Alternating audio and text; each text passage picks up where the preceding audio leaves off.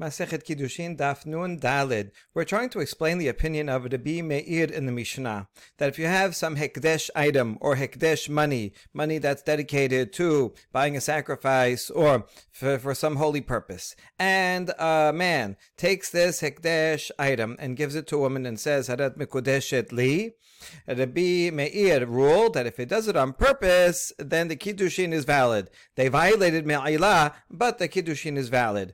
However, bishogeg, if they did it by mistake, then there's no Kiddushin, and the money doesn't even become desacralized. It doesn't work at all. Now, why is that? Why does it make a distinction between mezid and shogeg? We're focusing on shogeg and why there is no Kiddushin there. We saw the opinion of Rabbi Yochanan, who explained that it's because a woman would not want to agree to such a deal. She doesn't want to violate making kodesh into hol, which is a serious violation. In some cases it'll be me'ilah, in some cases not me'ilah, depending on what this money is going to be used for. Either way, it's a serious violation to take something holy and make it not holy without improperly, and therefore she would not agree to be not agree that she will be mikudeshet in that way. It could be that the man also would not agree. It's bishogeg, so they didn't do it on purpose. And now when they find out, oh, this was kodesh money, I never agreed to use this money for such a purpose, and therefore the kiddushin is not valid because she doesn't agree with it. He also probably wouldn't agree with it to give it in such a case, and therefore the money stays kodesh, stays hekdesh, and there's no problem there. That explains. If you do it on purpose, well then, right, you wanted to take something kodesh and make it chol. If you do it on purpose, then, yeah, the Kiddushin is good. You violated Me'ilah, but the Kiddushin is good. So that was Rabbi Yochanan's explanation, and we're going to come back to Rabbi Yochanan's explanation in a few minutes, where he's going to explain, well, how is it possible that you ever could violate Me'ilah bishogeg if anytime you use it, not only for Kiddushin, but to buy something, if you asked him, you say, "Oh no, I would never wanted to have used it. I would never have wanted to commit me'ilah, and therefore the sale is invalid and it remains hekdesh." So how could you ever violate me'ilah? So we're going to see the answer is only by eating it, if it's a food item, or by using it for personal benefit, even if it's coins that you can't eat. If you use it like to weigh on a scale or whatever. Okay, that is all Rabbi Yochanan. But now we're going to see a different opinion of Rav. Amar Rav, Chazanu al kol stadim, shel Rabbi Meir v'lo masinu hekdesh b'shogeg and mitchalel b'mezid mitchalel. Rav says we reviewed all of the different angles here, all of the different opinions of Rabbi Meir. We're on related subjects, and we never find a case where if you use hekdesh b'shogeg, it does not become chol. It's not it's not valid. The transaction, whatever you try to do, is not valid, and there's no me'ilah. But if you did it on purpose, then the money does become desacralized and you are chayav me'ilah. We never find any case that is analogous to this one, and therefore this one must be an exception. And so in general, if someone would take, let's say, money or some fruit that's hekdesh and give it to a woman and try to do kiddushin with her, actually then it would become hol and you would be hayav me'ilah. Umishnatenu, our Mishnah is exceptional because it's talking about one particular case. Bechotnot kehuna shelo balu, vitnu lehanot behen lefi shelo nitena Torah lamalachei hasharet. The one particular case is the robe that a Kohen wears, a special robe that's given to him by the Bet HaMikdash, that's not worn out, it's usable, and he can wear it.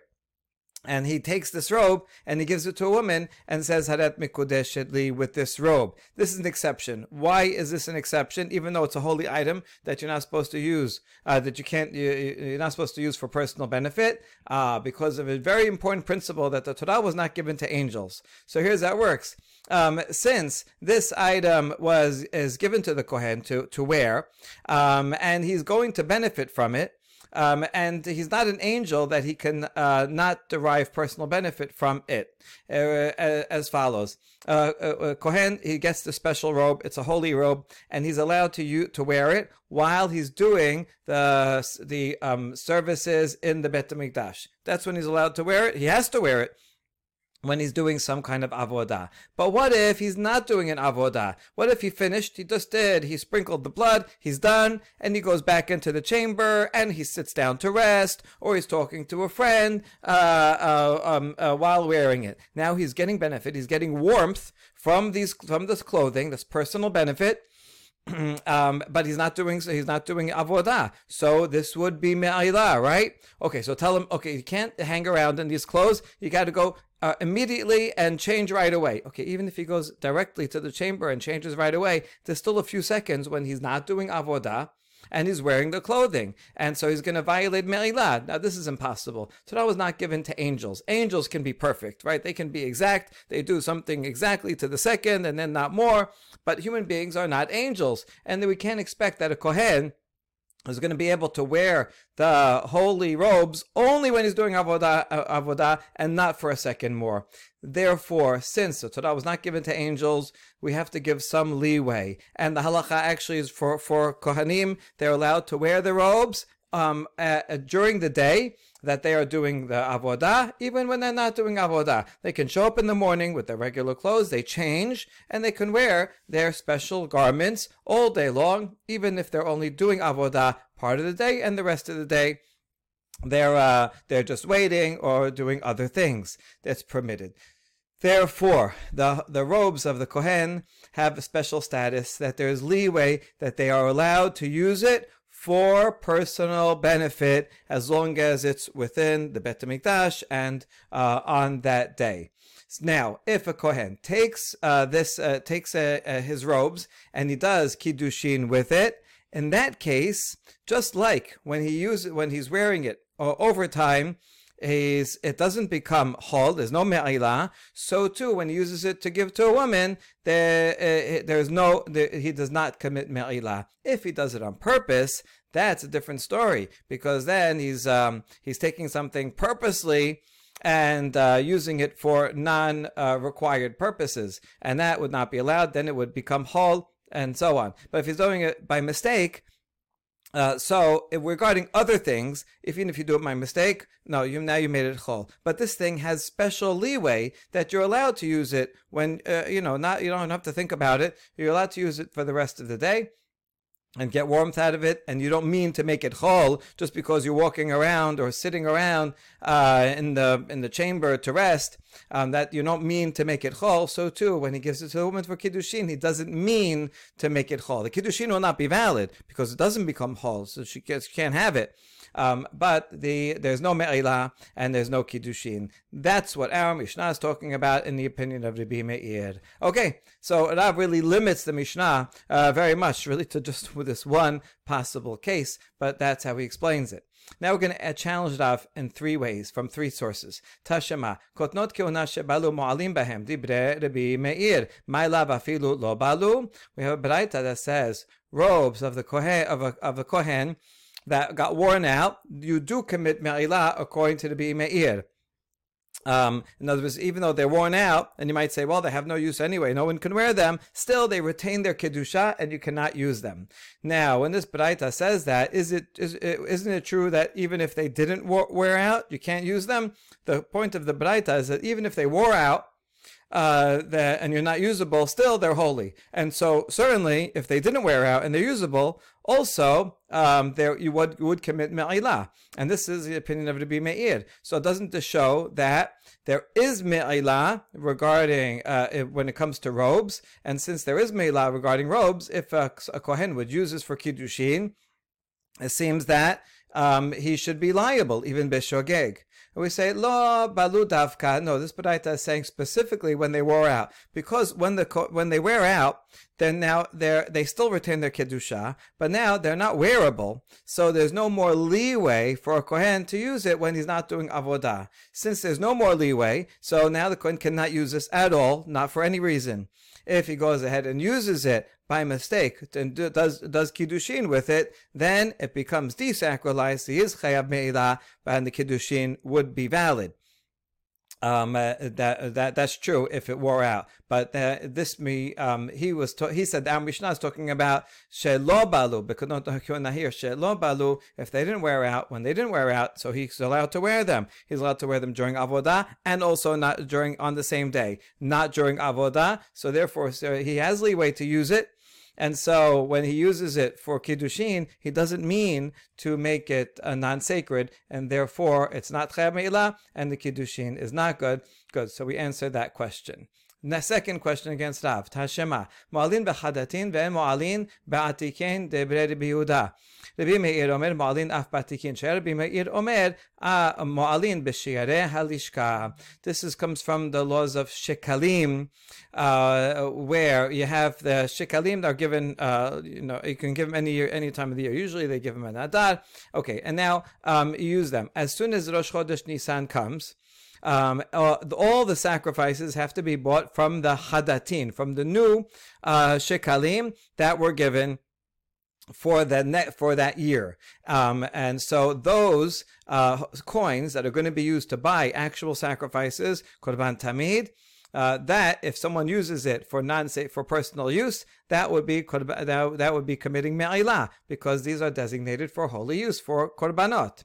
However, the old ones, the ones that were given in the previous fiscal year, now are no longer going to be used for korbanot. They're going to be used for general expenses in the Bet HaMikdash. Since they're not being used anymore for Kodesh things, so there's no me'ilah anymore. That's the opinion of Rabbi Yehuda. Some versions just have as Tanakama.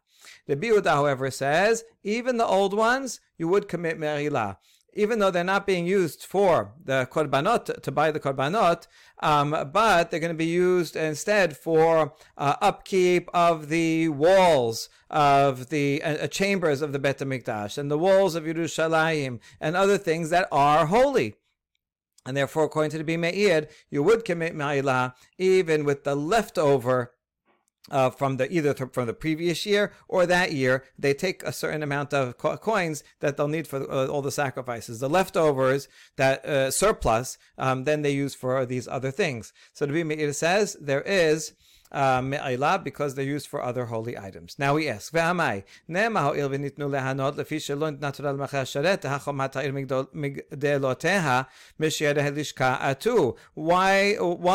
one commit me'ilah with the old ones? Why don't we say that since there is permission, there is leeway, just like there was leeway with the robes that the Kohen wears, so too there is leeway for these coins that are going to be used to rebuild or fix the walls of Jerusalem. Because again, here we apply the principle that was not given to angels, and the walls of Jerusalem and its towers, their building and repair come from Shiyad Halishka, from the excess money.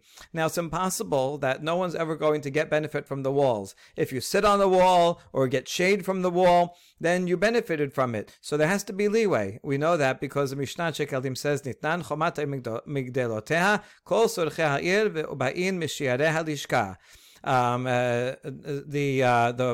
The repair of the walls and the chambers and anything that's required in the city of Yerushalayim comes from the extra. So all this is the question. According to the Rabbi Meir, you told me that if I take if the Kohen takes from his robes, which he has leeway to use for personal use within boundaries, and he does Kiddushin, since he can use it, so therefore, if he does Kiddushin with it, it would be, he would not commit me'ilah, because he's allowed to have personal use from it, right, to some extent. Now, if we follow that logic, then that should be the same here, that Rabbi Meir should say that the extra coins, or the old coins, that are used not for korbanot, but for the fixing of the walls, that should be the same thing, because there is leeway that you're allowed to use the walls and still, even though they are holy, according to Rabbi Meir, they are holy, but you're allowed to use them. And so therefore, it should be that if you would use the walls, you're not chayav me'ilah, and therefore if you take the money that is designated for fixing the walls, also you should not commit me'ilah. So how do we explain this contradiction? And the answer is Lo tema Rabbi Meir ela ema Rabbi Yehuda. In fact, we have the wrong version of the names here in this baraita. Don't say Rabbi Meir over here, but rather leave the first opinion as Tanakama. That's just Tanakama. And then Rabbi Yehuda says Mo'alin af ba'atikim. There is me'ilah even in the old ones, and that's not Rabbi Meir's opinion. Rabbi Meir would say that one does not commit me'ilah with the old ones. So you actually have to switch around the opinions. The new ones, are you going to be used for korbanot? That yes, but the old ones, are you going to be for Yerushalayim? There's leeway there, and therefore it's okay. And that would be the opinion of Rabbi Meir. Rabbi Yehuda is the one that says that even for old ones, you would be chayav me'ilah. Okay, we solved the second problem. Now, third challenge to Rav. Tashema detanya, Amar Rabbi Yishmael bar Rabbi Yitzchak, Abnei Yerushalayim shenashru mo'alin bahen divrei Rabbi Meir. So here it says that stones from the walls of Yerushalayim that fell out, and then you're going to put them back eventually, and you use them for your own purpose. You sit on it. You commit me'ilah according to the Rabbi Meir. Why? We just said that since there is leeway to use them, because impossible, we're not angels, and you're going to end up putting them back, and the people are going to use them. So this is the same as the coins. And so, therefore, it should be that you do not commit me'ilah with the walls, with the stones from the walls of Yerushalayim. How can you explain this? And again, here we say Lo te'ema Rabbi Meir ela ema Rabbi Yehuda. This we have got the wrong name in this braita. It really should be Rabbi Yehuda. Okay, so Rabbi Meir is good. He says once there's leeway to use something because you're not an angel, therefore once you have leeway, you don't commit me'ilah if you use it b'shogeg. And Rabbi Yehuda is the one that says that if you use it b'shogeg, you are hayav. That would fit with Rabbi Yehuda's opinion in our Mishnah, who says that if someone uses hekdesh b'shogeg to do kiddushin, the kiddushin is valid. Kiddushin is valid means that it becomes desacralized, and that means you do commit me'ilah. Good, so everything's consistent now. However, this answer to say that this is the opinion of Rabbi Yehuda is difficult, because Rabbi Yehuda Yerushalayim mikadesha. If you say this is Yerushalayim, then you're assuming that the city walls of Yerushalayim are holy. That right? Because that's why if you use one of the stones, you commit me'ilah. But Rabbi Yehuda doesn't think that the walls of Yerushalayim have holiness. Tehatanan, ki imra, ki dirim, ki asim, ki ishim, ki echal, ki mizbeach, ki Yerushalayim.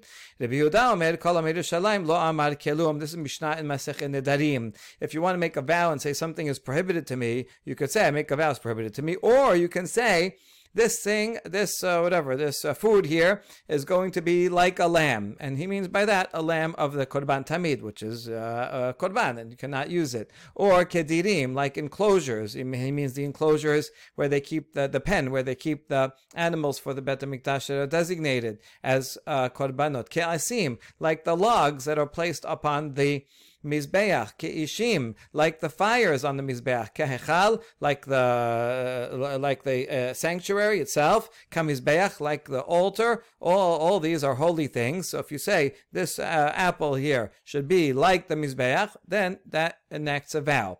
Ki Yerushalayim, if I say like Yerushalayim. So you see that according to Tanakama here, Yerushalayim is holy, and so you can use it as a pointer when you're making a neder. That was all Tanakama. Rabbi Yehuda says, if you say Yerushalayim, you said nothing. He agrees with the other things that they're holy, but if you say this is Yerushalayim, this apple is Yerushalayim, then it's as if you said nothing. There is no vow. So you see, Rabbi Yehuda does not think that Yerushalayim is holy. Now maybe you'll ask, maybe the problem is that he didn't say it's like Yerushalayim. He just said this apple is Yerushalayim, and that is not a grammatical sentence, right? It would be the same if you said this apple is a mizbeach. It's not a mizbeach. You have to say it's like, meaning it's prohibited, like Yerushalayim. Maybe the problem is the syntax error. but maybe Yerushalayim really is holy, but that can't be. In this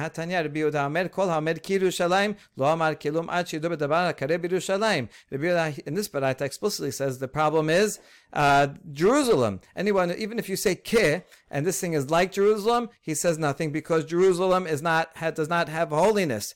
Of course, it's a holy place and very special and all that. It just means it doesn't have the quality of Hekdesh, the walls themselves of Jerusalem. Rather, you have to make a vow with something that is sacrificed in Jerusalem, like the other items on the list. So we see that according to Yehuda, the walls of Jerusalem are not holy. So then it can't be that he's the author of this Baraita that says if you use one of the stones of the walls of Yerushalayim, you commit Ma'ilah. And the answer is actually, there are two different opinions about what Rabbi Yehuda thinks, and this Mishnah, this Baraita here and this Mishnah here were transmitted by two different Tanaim, each one who understood a different view of Rabbi Yehuda, and so that's how we can explain those. But in fact, this is the opinion of Rabbi Yehuda, at least according to that version of Rabbi Yehuda, and it's not the opinion of Rabbi Meir. So we resolved all the objections against Rabbi Meir. Now we go back to that opinion of Rabbi Yochanan, who said that Rabbi Meir would apply his law across the board, not just to tunics of Kohanim, but rather to any item, because we assume that woman would not want to violate Hekdesh in order to get married. So she rejected it, and there's no violation of Hekdesh, and that's why there's no Me'ilah when it's done by mistake. So back to that. Amarullah mishmet pada. Omer hayar b'meir. Hekdesh b'mezid mithalel, b'shogeg and mithalel. Velo amru b'shogeg mithalel, ela le'inyan korban bilvad. Now he explains that Rabbi Meir would say that if you have something like this and you use it for personal use on purpose, then it becomes desacralized and you chayav me'ilah. But if you did it by mistake, there's no me'ilah.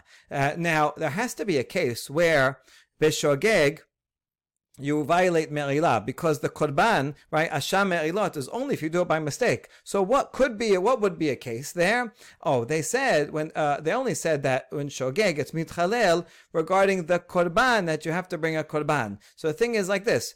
If you use something that's holy, Bishogeg, and the money itself, or whatever item it is, does not become hol, but you are chayav a korban. So you're chayav a korban, but the thing is that the money does not become chol. So if you use it for Kiddushin, the money does not become chol, and therefore he didn't give her anything. That's why there's no Kiddushin. But you do have to give a korban. But we reject this version because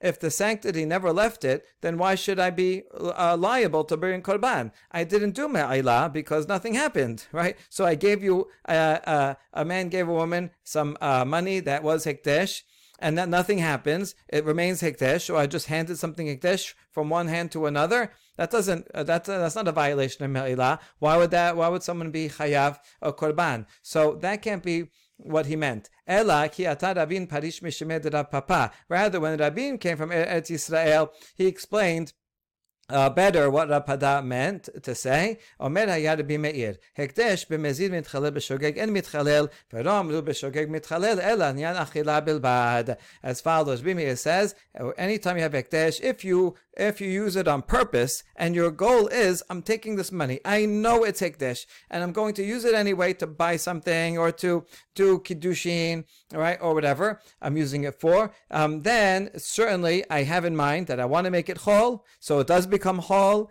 and the sale will go through, but I'm chayav me'ilah. B'mezid. Okay, that's a big sin. So then, yes, b'shogeg, however, if you did it by mistake, then there's eno mitchalel, because I would not have wanted to violate such a prohibition in order to do kiddushin or in order to make a sale, and therefore the kiddushin is invalid, the sale is invalid, and there's no chilul, and there's no me'ilah, and there's no korban. So when when would you have a case where you could violate? The only time you violate me'ilah beshogeg is if it's a food item and you actually eat it. There you can't say, well, if I knew a shogeg, then I wouldn't have eaten it. Or maybe not. But you did eat it. You got benefit from it. If it's talking about money and a sale or something that you're just trading, then you could say, well, I never wanted it to be mitchalel, so the sale is valid and it's still like this. But if I actually used the item and got benefit from it, the benefit was gotten. And so, okay, b'shogeg, that's why you could bring a korban. So if it's food and you ate it, that would be true. If it was money and that you can't eat money, but you can still get benefit from money in other ways, like if you use it as a counterweight or however else you might directly use such an item. If it's a bowl and then you eat cereal out of it, all right, then you got benefit from the bowl. So if it's a transaction, the transaction is null and void, and so there's no penalty. But if it's a physical use of the item, then that's where one would violate me'ilah b'shogeg. We're now going to try to determine who does the halacha follow, to be Meir or to be Udam, regarding Hekdesh and Maaser. Amar Rav Nachman, Amar Rav Ada bar Hava, halacha to be Meir b'Maaser ho'il v'satam lan tana kevate. When it comes to Maaser Sheni, the Meir was of the opinion that whether you do it b'Shogeg or b'Mezid, the Kiddushin is invalid. His reasoning is that Maaser Sheni belongs to Gavoa. It's not yours to give. And therefore you can give it to a woman all day long, but you're not giving her anything that you own. Why is halacha like to be me'ir? Because we're going to see that there is a different Mishnah, that the anonymous Mishnah, it's actually going to be the Pin of Bet Hillel, but it's like anonymous, is according to the Bimeir. In other words, in our Mishnah that we saw above, it brings two opinions, Biudad Bimeir. It's one single opinion against single opinion. So we don't know who the halacha is, but since we find elsewhere there's a Stam Mishnah like the Bimeir, so halacha follows the Bimeir. Furthermore, halacha could be Yehuda behekdesh or satam lan tana kevate.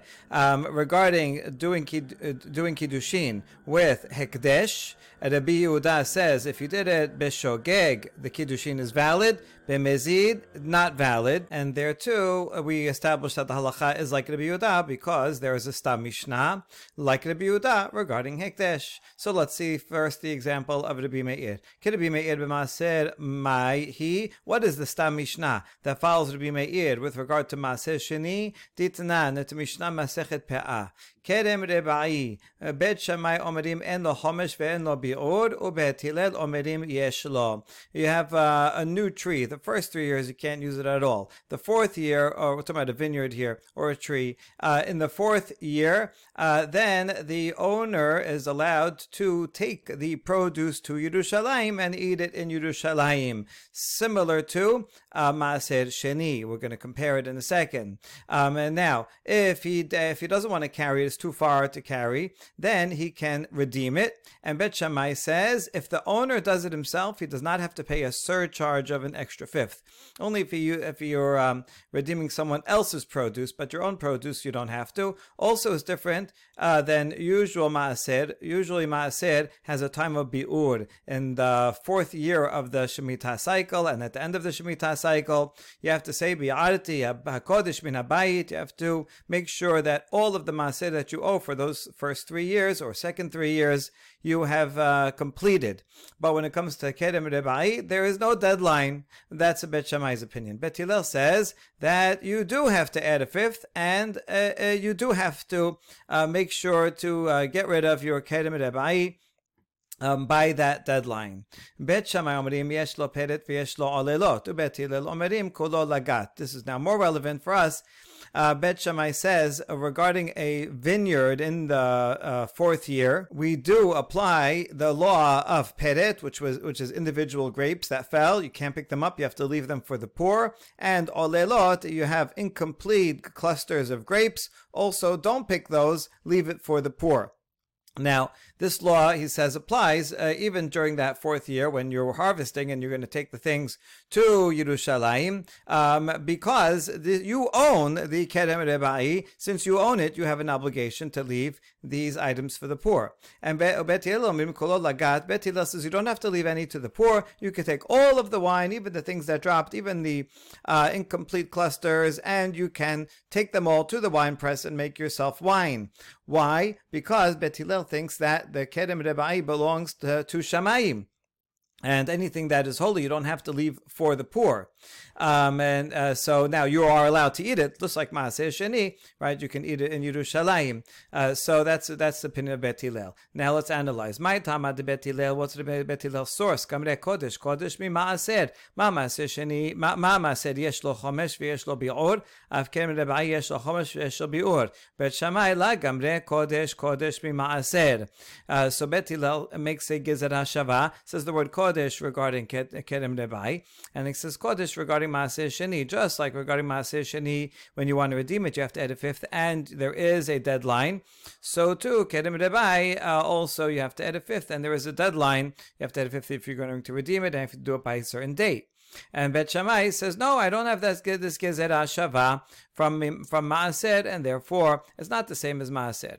Bet Hillel omrim ke Maaser keman sivira lehu. Now Bet Hillel, who says that the Kerem Rebai is the same as Maaser, who is he following? If he's following Rabbi Yehuda, who says? Rabbi Yehuda says that Maaser Sheni belongs to the owner himself.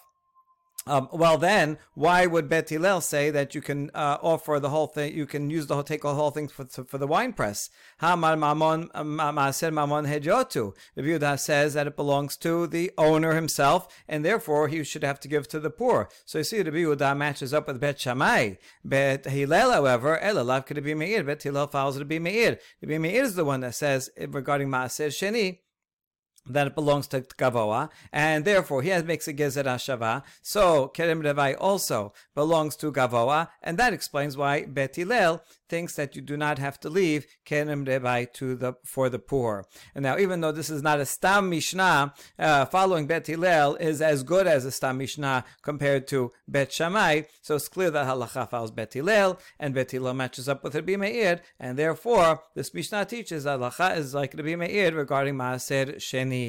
Okay, so that's conclusive for now. We're going to bring a few other examples of Stam Mishnah that seem to follow Rabbi Yehuda regarding Maaser, so we'll deal with that in a second. But first, Rabbi Yehuda beHekdesh Mahihi. We want to see an example where, regarding Hekdesh, a Stam Mishnah that follows Rabbi Yehuda, who says that Mezid, if you use Hekdesh on purpose, Lo Kidesh. Ditanan, Shilach Biyad Pikeach. Rather, actually, this is going to be an example of that you use Hekdesh Bishogeg, and it does work, and that it would be Kiddushin, because it does become sanctified, and there is Me'ilah. Bishogeg, Hekdesh, there is Me'ilah. That's what we're going to prove from here.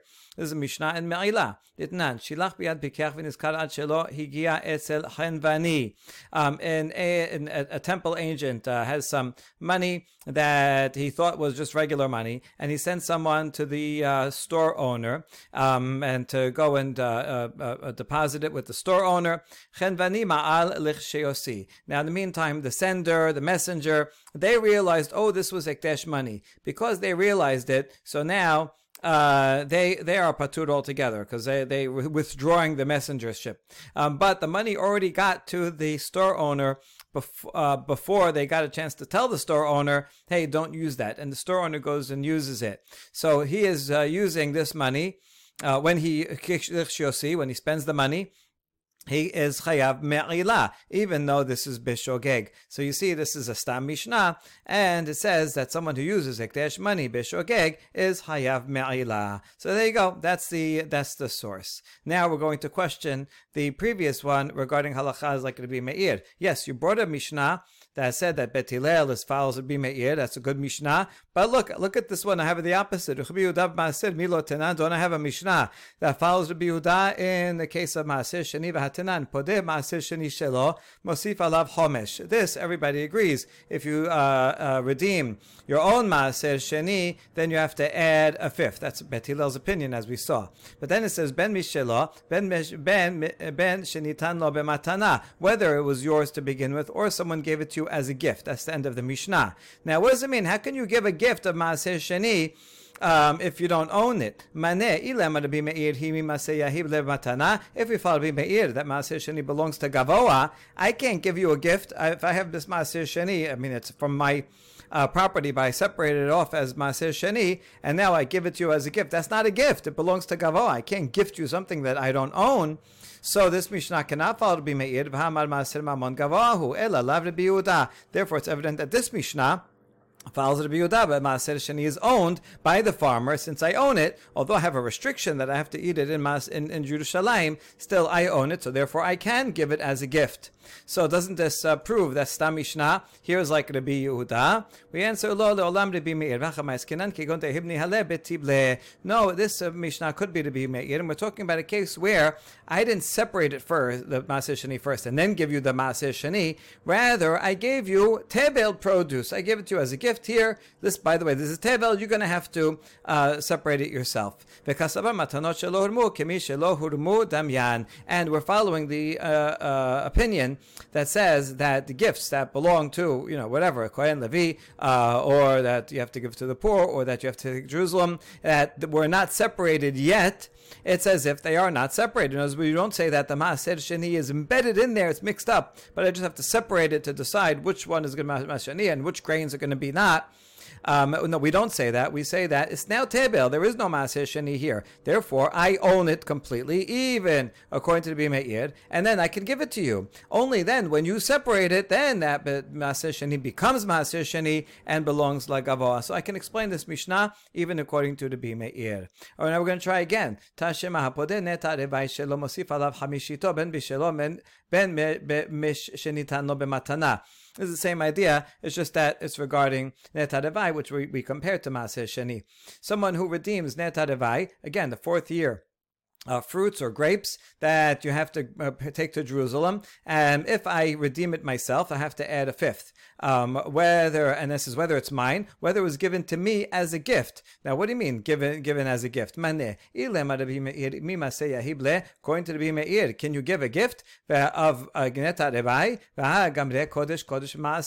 We learned the Gezer HaShavah. So just like Maaser Sheni belongs to heaven and you can't give it as a gift to someone else, so too Gneta Revai belongs to heaven and you cannot give it as a gift. So this Mishnah doesn't make any sense. What do you mean that was given as a gift? Ela lav Rabbi Yehuda. Rabbi Yehuda thinks that you can give Maaser Sheni as a gift. He also thinks you can give Kemer Debai as a gift. Both of them belong to the owner. And so therefore this Mishnah is a Stam Mishnah and proves Rabbi Yehuda regarding Maaser Sheni. So we say, no, Le'olam Rabbi Meir, Hacham Eskenan, Kikon Dehib Keshehu Semadar, Udala Kerebi Yoseh, Damar Semadar, Asum Mipnei Shehu Peri. No, in fact, I can explain this Mishnah also according to Rabbi Meir. And here we're only talking about a case where I gave the fruit while it was still in a state of being a bud. It wasn't grown yet. And we're not going to follow the opinion of Rabbi Yoseh. Rabbi Yoseh said that even when the fruit is still at the state of a bud, it's prohibited in terms of olah, and therefore would also be kerem rebai. We're not following that opinion. We're rather following the other opinion that says, no, when it's still a bud, it's not considered a fruit yet, and you don't have to worry about olah or kerem rebai. So at that point, certainly it belongs to the owner, and so I gave it as a gift at that point to someone else when I still owned it, and then it grew, and now it's kerem rebai, and so now you, as the gift receiver, want to take pigeon, so you have to add a fifth. So this is consistent with Rabbi Meir, although you're right, if I waited till it grew and then tried to give it, it would not be able to because that belongs to Gavoa. Tashema, yet another challenge along the same lines. Mashach emenu maaser besela v'lo speak liftoto ad she'amad b'shtayim noten sela u'mistaker besela. Or Maaser Sheni Shelo. This is a Mishnah in Masechet Maaser Sheni. I have this Maaser Sheni produce, and my plan is to sell it to you and thereby redeem it. In other words, it's a redemption and a sale in one, so that when you buy it, you take the produce, it becomes chol, and the money that you give me, the holiness will go onto the money, and that money will be hekdesh money. Okay, so this is what we do. Here's the thing. Whenever we make a transaction between two people and I want to sell you something, transferring the money does not effectuate the sale, but rather pulling on the item effectuates the sale when it comes to people making a transfer of movable items. However, when it comes to hekdesh, then transfer of money is what effectuates the transaction, not the pulling of the item. So here, this will make a difference, because here, you as the buyer pulled on the maaser sheni, and we agreed that you would buy it for one selah. And fine. And so now you pulled it. So in terms of the normal, if it was a monetary transaction and I own it, then you would own it from now. But you didn't give me the money yet, and by the time you gave me the money, now the price went up. The market price went up, and now it's worth 2 selahs. So what's the law? The law is you only have to give me a selah. And the other selah is your gain, is the buyer's gain, right? Now you got some produce that's worth 2 selah, but that was the agreed upon price to begin with. And the maaser sheni also belongs to you, the buyer. Now, so maneh, who would be the author of this Mishnah? Ilem Rabbi Meir, amai mistaker beselah, v'natan et hakesef v'kam lo, amar chamana. If we follow Rabbi Meir that this produce, that maaser sheni belongs to heaven, so I have this produce, I separated maaser sheni. It actually belongs to heaven. Now I am you're gonna buy it. Buying it basically means you're redeeming it. Now, redemption of something that is hekdesh, that transaction only follows through when you give the money. You didn't give the money right away when it was worth a selah. You only gave the money when it went up, when the price went up to 2 selahs. Therefore, you should have to give 2 selahs, right? But Mishnah doesn't say that. Ela lav Rabbi Yehuda. The Mishnah says that the transaction is effectuated by you pulling it. That means that we're considering it as if it's my property, and when we do a transaction of movable items between 2 regular people not involving hekdesh, then the transfer is effectuated when you pull it. So here you pulled it, so now it's yours. That's it. And since the transaction is completed, the amount of money is that original amount of 1 selah that you give me, and the selah is hekdesh. That's the process of redemption. But basically, it already becomes redeemed at the moment that you pull it, because it belongs to me as the farmer. I own it. I just have to have a restriction that I have to bring it to Yerushalayim. So you see that this Mishnah follows the opinion of Rabbi Yehuda. So now what are you going to do? Le'olam Rabbi Yehuda v'hacha chadstama v'hacha terestame. As you're right. Okay, this Mishnah is in fact going to be the opinion of Rabbi Yehuda. But on the other side, for Rabbi Meir, we have 2 stam Mishnayot. Now, we only saw one of them, but that one that we saw, that was quoted from Masechet Maaser Sheni, is actually repeated in Masechet Eduyot. In fact, it's not only repeated once, it's repeated twice. It's also in Masechet Para. But it's enough that we have 2. So it's 2 against 1. We have one Mishnah that's repeated twice, that says that stam halacha is like Rabbi Meir, and we have only one stam mishnah that reflects the opinion of Rabbi Yehuda, and that's why 2 against 1. Now we don't accept this. V'istama davka mali chad stama mali tres stama. Hold on. If something is true, then it doesn't matter how many times you say it. Saying 1 plus 1 is 2. It doesn't make it more true if I say it 5 times or 1 time. It doesn't make it any more true than if I say 2 plus 2 is 4, but I only said that 1 time. So what's the difference? If I repeated the same mishnah 2 times, 3 times, it's still a stam mishnah. Fine, halachas like stam mishnah. And even though the other one, I only repeated it once, well, it doesn't matter, right? The principle is halacha ki stam mishnah. The principle doesn't say, oh, if you say it 3 times, 2 times is better than 1 time. So Amar Rav Nachman bar Yitzchak halacha k'Rabbi Meir ho'il utnan bebechirata kevateh. Final answer is that even though it's like 1 against 1, however the Stam Mishnah that says halacha is like Rabbi Meir is found in Masechet Eduyot. Masechet Eduyot is considered the best, the preferred tractate of Mishnah. Everything in there was ruled upon by many sages when they gathered together and they put together all the opinions in Masechet Eduyot, and therefore that one has a greater authority than any other Masechet. Since this Mishnah is found in Eduyot, so we see the Stam Mishnah in Eduyot says halacha is like Rabbi Meir regarding Maaseh Sheni, and so that is the final decision. Baruch Adonai Leolam, Amen ve'Amen.